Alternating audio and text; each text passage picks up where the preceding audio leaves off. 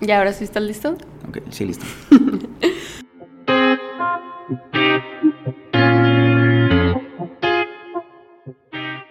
Bienvenidos a un nuevo episodio de Deconstrucción Social. Mi nombre es Sofía Lanís. Y yo soy Juan Manuel Cruz. El día de hoy vamos a tratar sobre distintos temas. Quiero mencionar que el nombre original o el tema que tú me diste de apertura era propósito de vida. De eso querías platicar. Pero hay demasiada literatura y conforme fuimos leyendo fue como cambiando de color un poco el episodio. Ok, sí. Y entonces ahora cuéntanos de qué vamos a hablar. Ok, originalmente el episodio era el propósito de la vida. ¿Por qué? Porque a esta edad que que tenemos nosotros es cuando te empiezas a cuestionar qué es lo que has hecho a lo largo de todos estos años que ya contemplaste. ¿Ya a dónde vas, no? ¿A dónde vas? De hecho, lo mencionaste en uno de los primeros episodios, que para los 30 años ya tomaste 8 de las decisiones más importantes de tu vida. Te quedó súper grabado ese tema. El vato se traumó. Sí. El vato soy yo. Ok.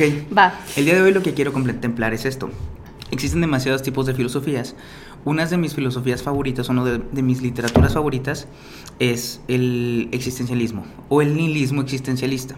Uno de los filósofos de los que me gustaría apoyarme, uno de los primeros con los que me gustaría apoyarme, es de Albert Camus. Es un filósofo francés que tiene un libro muy importante que se llama El mito de Sísifo. ¿El mito? El mito de Sísifo. De Sísifo. Ok. Es una analogía de la vida, el mito de Sísifo. ¿Qué es lo que dice Camus? Camus empieza con su libro diciendo esto. La única pregunta importante, real, es si la vida vale la pena. Estoy parafraseando porque soy muy malo para recordar literalmente. La única pregunta real es el sentido de la vida, ¿ok? Y si la vida no vale la pena, la otra opción es dejar de vivir. La gente que tiene un propósito, irónicamente, su propósito es una razón tan fuerte para ellos que incluso valdría la pena morir por el propósito.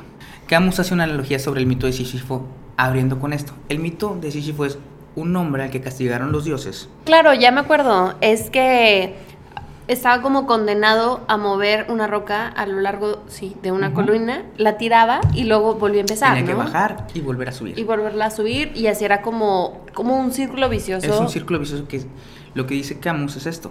No hay nada más absurdo que eso. ¿Ok? No hay nada más absurdo que la vida. Quiero hacer un gran paréntesis en este punto porque eso fue lo que tú encontraste al investigar sobre este tema. Yo encontré a Ernest Becker, que es escritor y que recomiendo bastante su literatura. Él hizo un libro que se llama La negación de la muerte. Entonces, él menciona que nosotros vivimos con un miedo a la muerte, pero que precisamente ese miedo a morir es lo que nos da el vivir, ¿no? Exactamente. Entonces, como que me llama mucho la atención que precisamente ese es el punto que tú encontraste y yo encontré desde otra perspectiva totalmente distinta porque él lo ve con una perspectiva bastante diferente a la tuya. Al final estamos o vivimos con un miedo a la muerte y que todo lo que hacemos es precisamente para negar nuestra muerte. Entonces, todo a lo que nosotros creemos, por ejemplo, en este caso el cristianismo, ¿no? Ponemos héroes que vencen la muerte, que regresan del más allá y a ellos les llamamos como es un dios porque regresó desde la muerte. O por ejemplo, desde el budismo, de decir, nosotros podemos reencarnar. Reencarnamos tanto que nuestro propósito es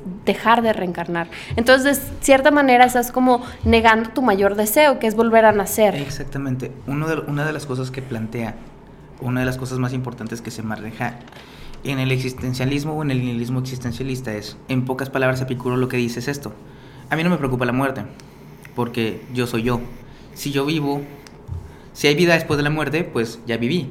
Y si no hay vida después de la muerte y no hay nada después de la muerte, pues al final de cuentas no soy yo. Entonces, ¿cuál es el problema? Volverte un rebelde o volverte un héroe de lo absurdo, ¿ok? Rebelarte en contra de lo absurdo y darle tú mismo a tu vida un propósito. Exista o no exista Dios, exista o no exista algo al futuro, tú le vas a dar tu propósito a la vida? A mí me llama, o sea, y la verdad es que sí es un tema que tiene como bastante mi atención, el propósito de vida, porque durante mucho tiempo estuve como realmente haciendo una introspección de qué quería hacer, cuál era mi propósito de vida, por qué estaba aquí, a dónde iba, etcétera.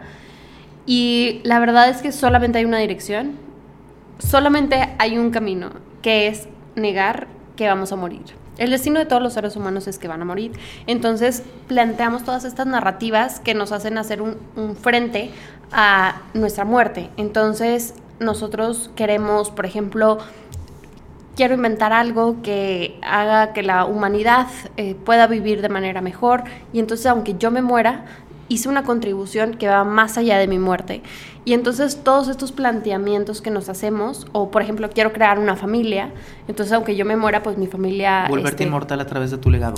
Así es, entonces puede ser escribir un libro, puede ser crear cosas materiales, edificios, casas, etcétera, cosas que aunque tú te mueras, van a seguir. Van a continuar. Entonces, todo lo que nosotros hacemos de manera consciente tiene un inconsciente que es la negación de la muerte. Negar la muerte. Entonces me encontré con este autor y realmente voló mi mente en el sentido de que, claro, todo lo que yo estoy haciendo es porque estoy queriendo negar mi destino final. Él plantea que los hombres nos hemos creado una narrativa de que queremos ser héroes.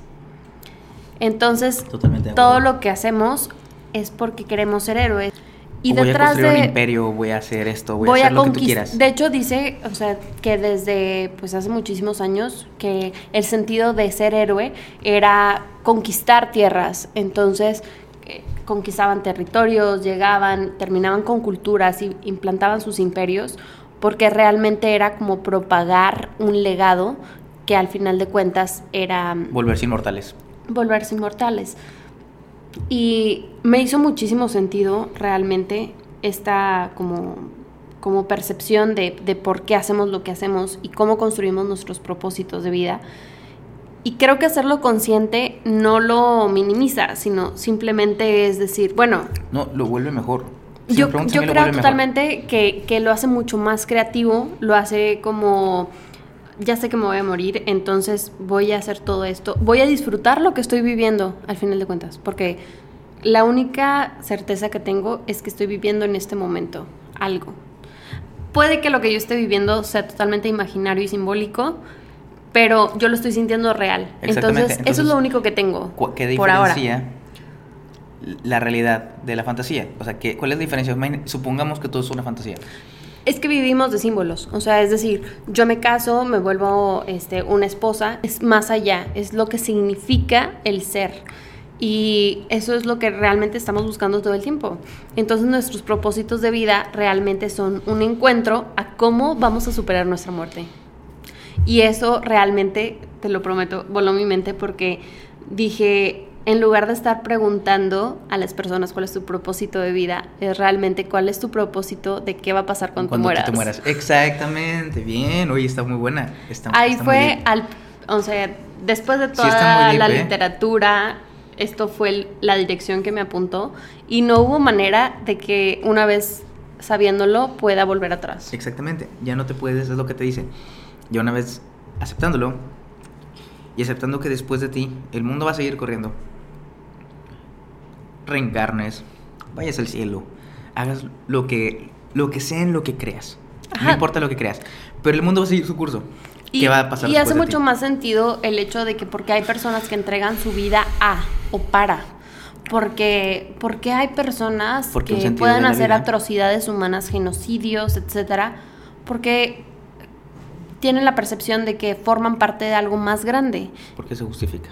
Y se justifica, así es, su vida después de la muerte. Exactamente. Y entonces hay otra cosa que dije, bueno, entonces si ese es nuestro destino y así es como vivimos, creándonos nuestra historia de cómo vamos a ser héroes después de morir, entonces, ¿qué es lo que estamos todos buscando? Y hay una parte que menciona este mismo autor, que es Becker, y habla él de una rivalidad fraterna. Cuando los niños están chiquitos y hay hermanitos, nosotros desde la psicología decimos que hay una rivalidad fraterna de atención. Entonces, ay, no, pues es que como nació su hermanito, anda chipil, ¿no? Anda buscando atención, quiere ser el número 1, porque pues llegó alguien como... Le pega y ya no ser el centro de atención. Ajá, lo destronaron, ¿no? Entonces... Pocas palabras.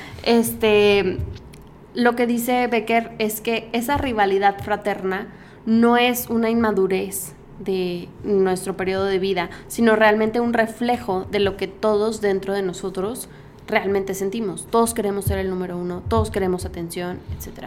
Y que como tenemos este sentido, buscamos compararnos con nuestros iguales para ver si estamos al nivel, o si somos el número 2, o si somos el número 3, y entonces cómo ir subiendo en esta como escalera de status quo que se pone, ¿no? Como no soy muy letrado en eso, pero es como la dialéctica del maestro y el esclavo de Hegel, que tú presentas algo y si la otra persona es mejor que tú, bueno, entonces ahora él es el maestro y él te enseña, entonces tú te reflejas y tú eres la persona que eres en base a lo que haces reflejado en las demás personas y cómo ellos te dicen que tú estás actuando. Más o menos por ahí voy.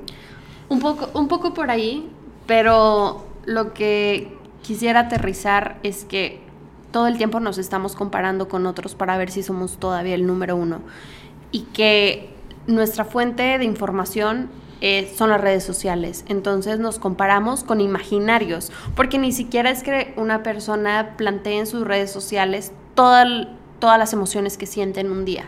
Solamente vas a compartir en donde tú te sientas orgulloso de ese momento.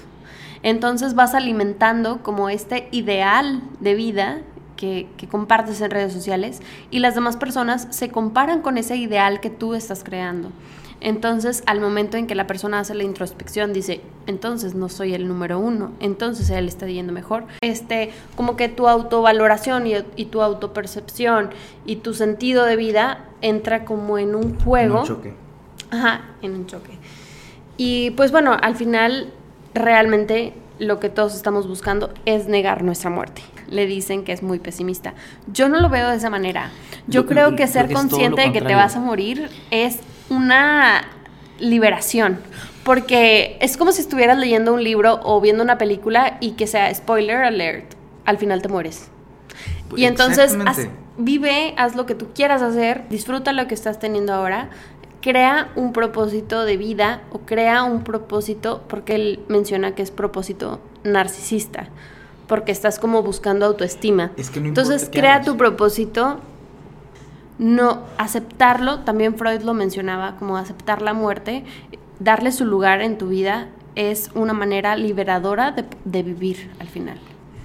Ok, ahora, ya como llegando a la primera conclusión del tema.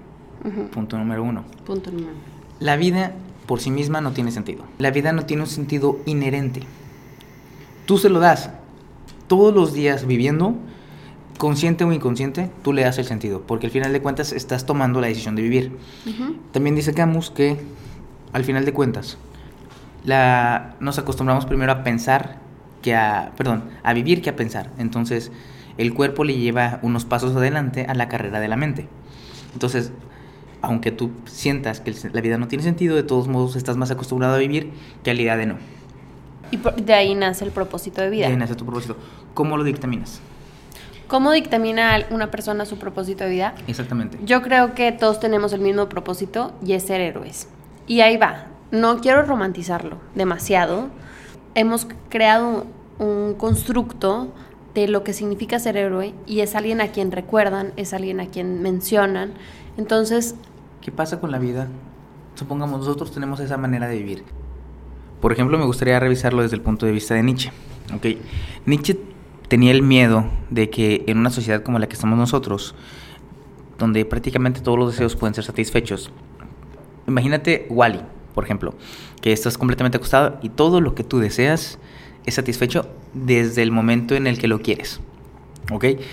Nos convertiríamos en lo que él denominaba el último hombre, una persona sin aspiraciones, sin deseos, sin nada por el estilo. Okay. Ajá. Nietzsche decía que teníamos que rechazar eso y eliminar esas satisfacciones o esas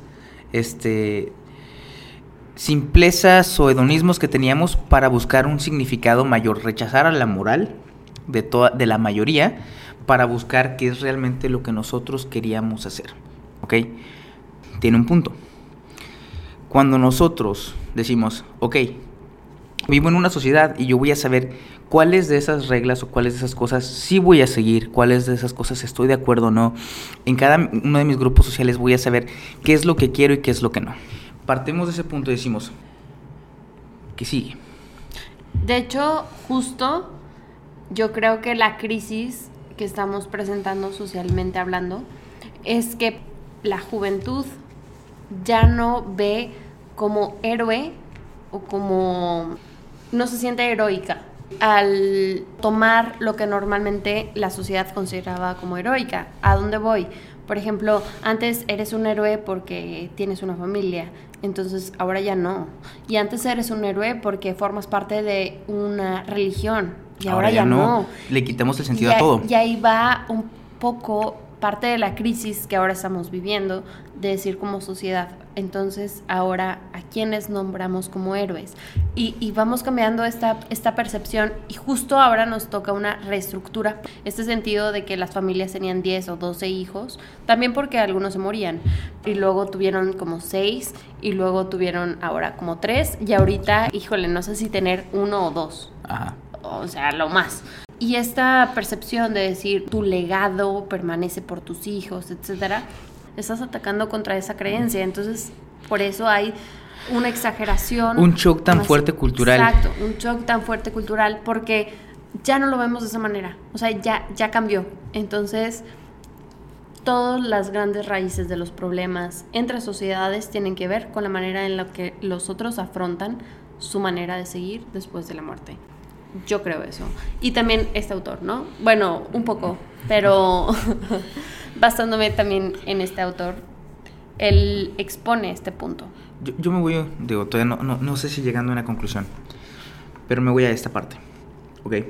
Ya llegando a estos puntos de la vida, o ya llegando a estos puntos de la sociedad, se nos acabaron muchas de las reglas y se nos acabaron demasiados de nuestros apoyos morales.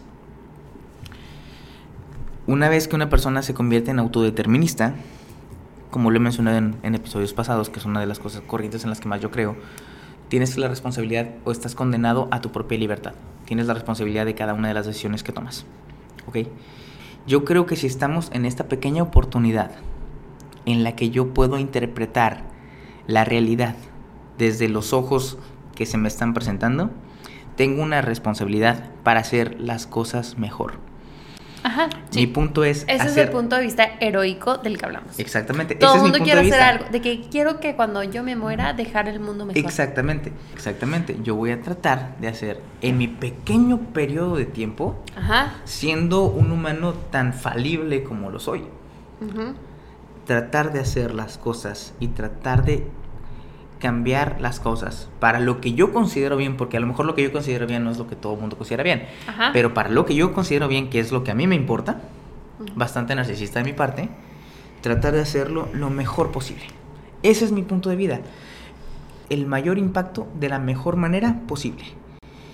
¿Qué estoy dispuesto a hacer para llevarlo a cabo? Todavía no sé. Es que ese es el punto más clave de todo, de decir qué tipo de héroe vas a ser. Un héroe que va a suprimir todos sus deseos por un bien mayor. Vas a ser un héroe que va a ser un genocidio porque creo que es un bien mayor. Porque crees que es un bien mayor. Y eso es lo más importante. ¿Qué tipo de héroe vas a ser al morir? A mí me gustaría, y ahora estamos como ya aterrizando a cuál es nuestro proyecto de vida o cuál es nuestro proyecto narcisista. Obviamente. Y yo quiero hacer siempre un trabajo del que me enorgullezca, que pueda compartir contenta de lo que estoy haciendo. Y como estudié psicología, pues realmente es algo muy versátil que lo puedo aplicar en cualquier cosa. Y donde puedes hacer una buena cantidad de acciones positivas, por así decirlo, desde el punto de vista en que lo veamos, en la mayor parte de las situaciones. O sea, puedes hacer cosas buenas en prácticamente todos los lugares. Y creo que hay algo, y yo encontré otra plática de TED de Noelín Kirabo, y ella dice, tú tienes que pensar, ¿qué es lo que tú harías en tu vida que si no te pagaran como quiera lo harías? Bueno, no, pues haría esto. Esa es tu pasión. Pero si no hay personas que estén dispuestas a pagarte por ello, entonces es un hobby.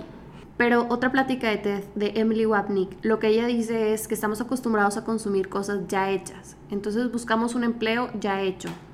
Pero en realidad tenemos la capacidad y la creatividad de inventar el empleo que justo vaya con la pasión que tú tienes.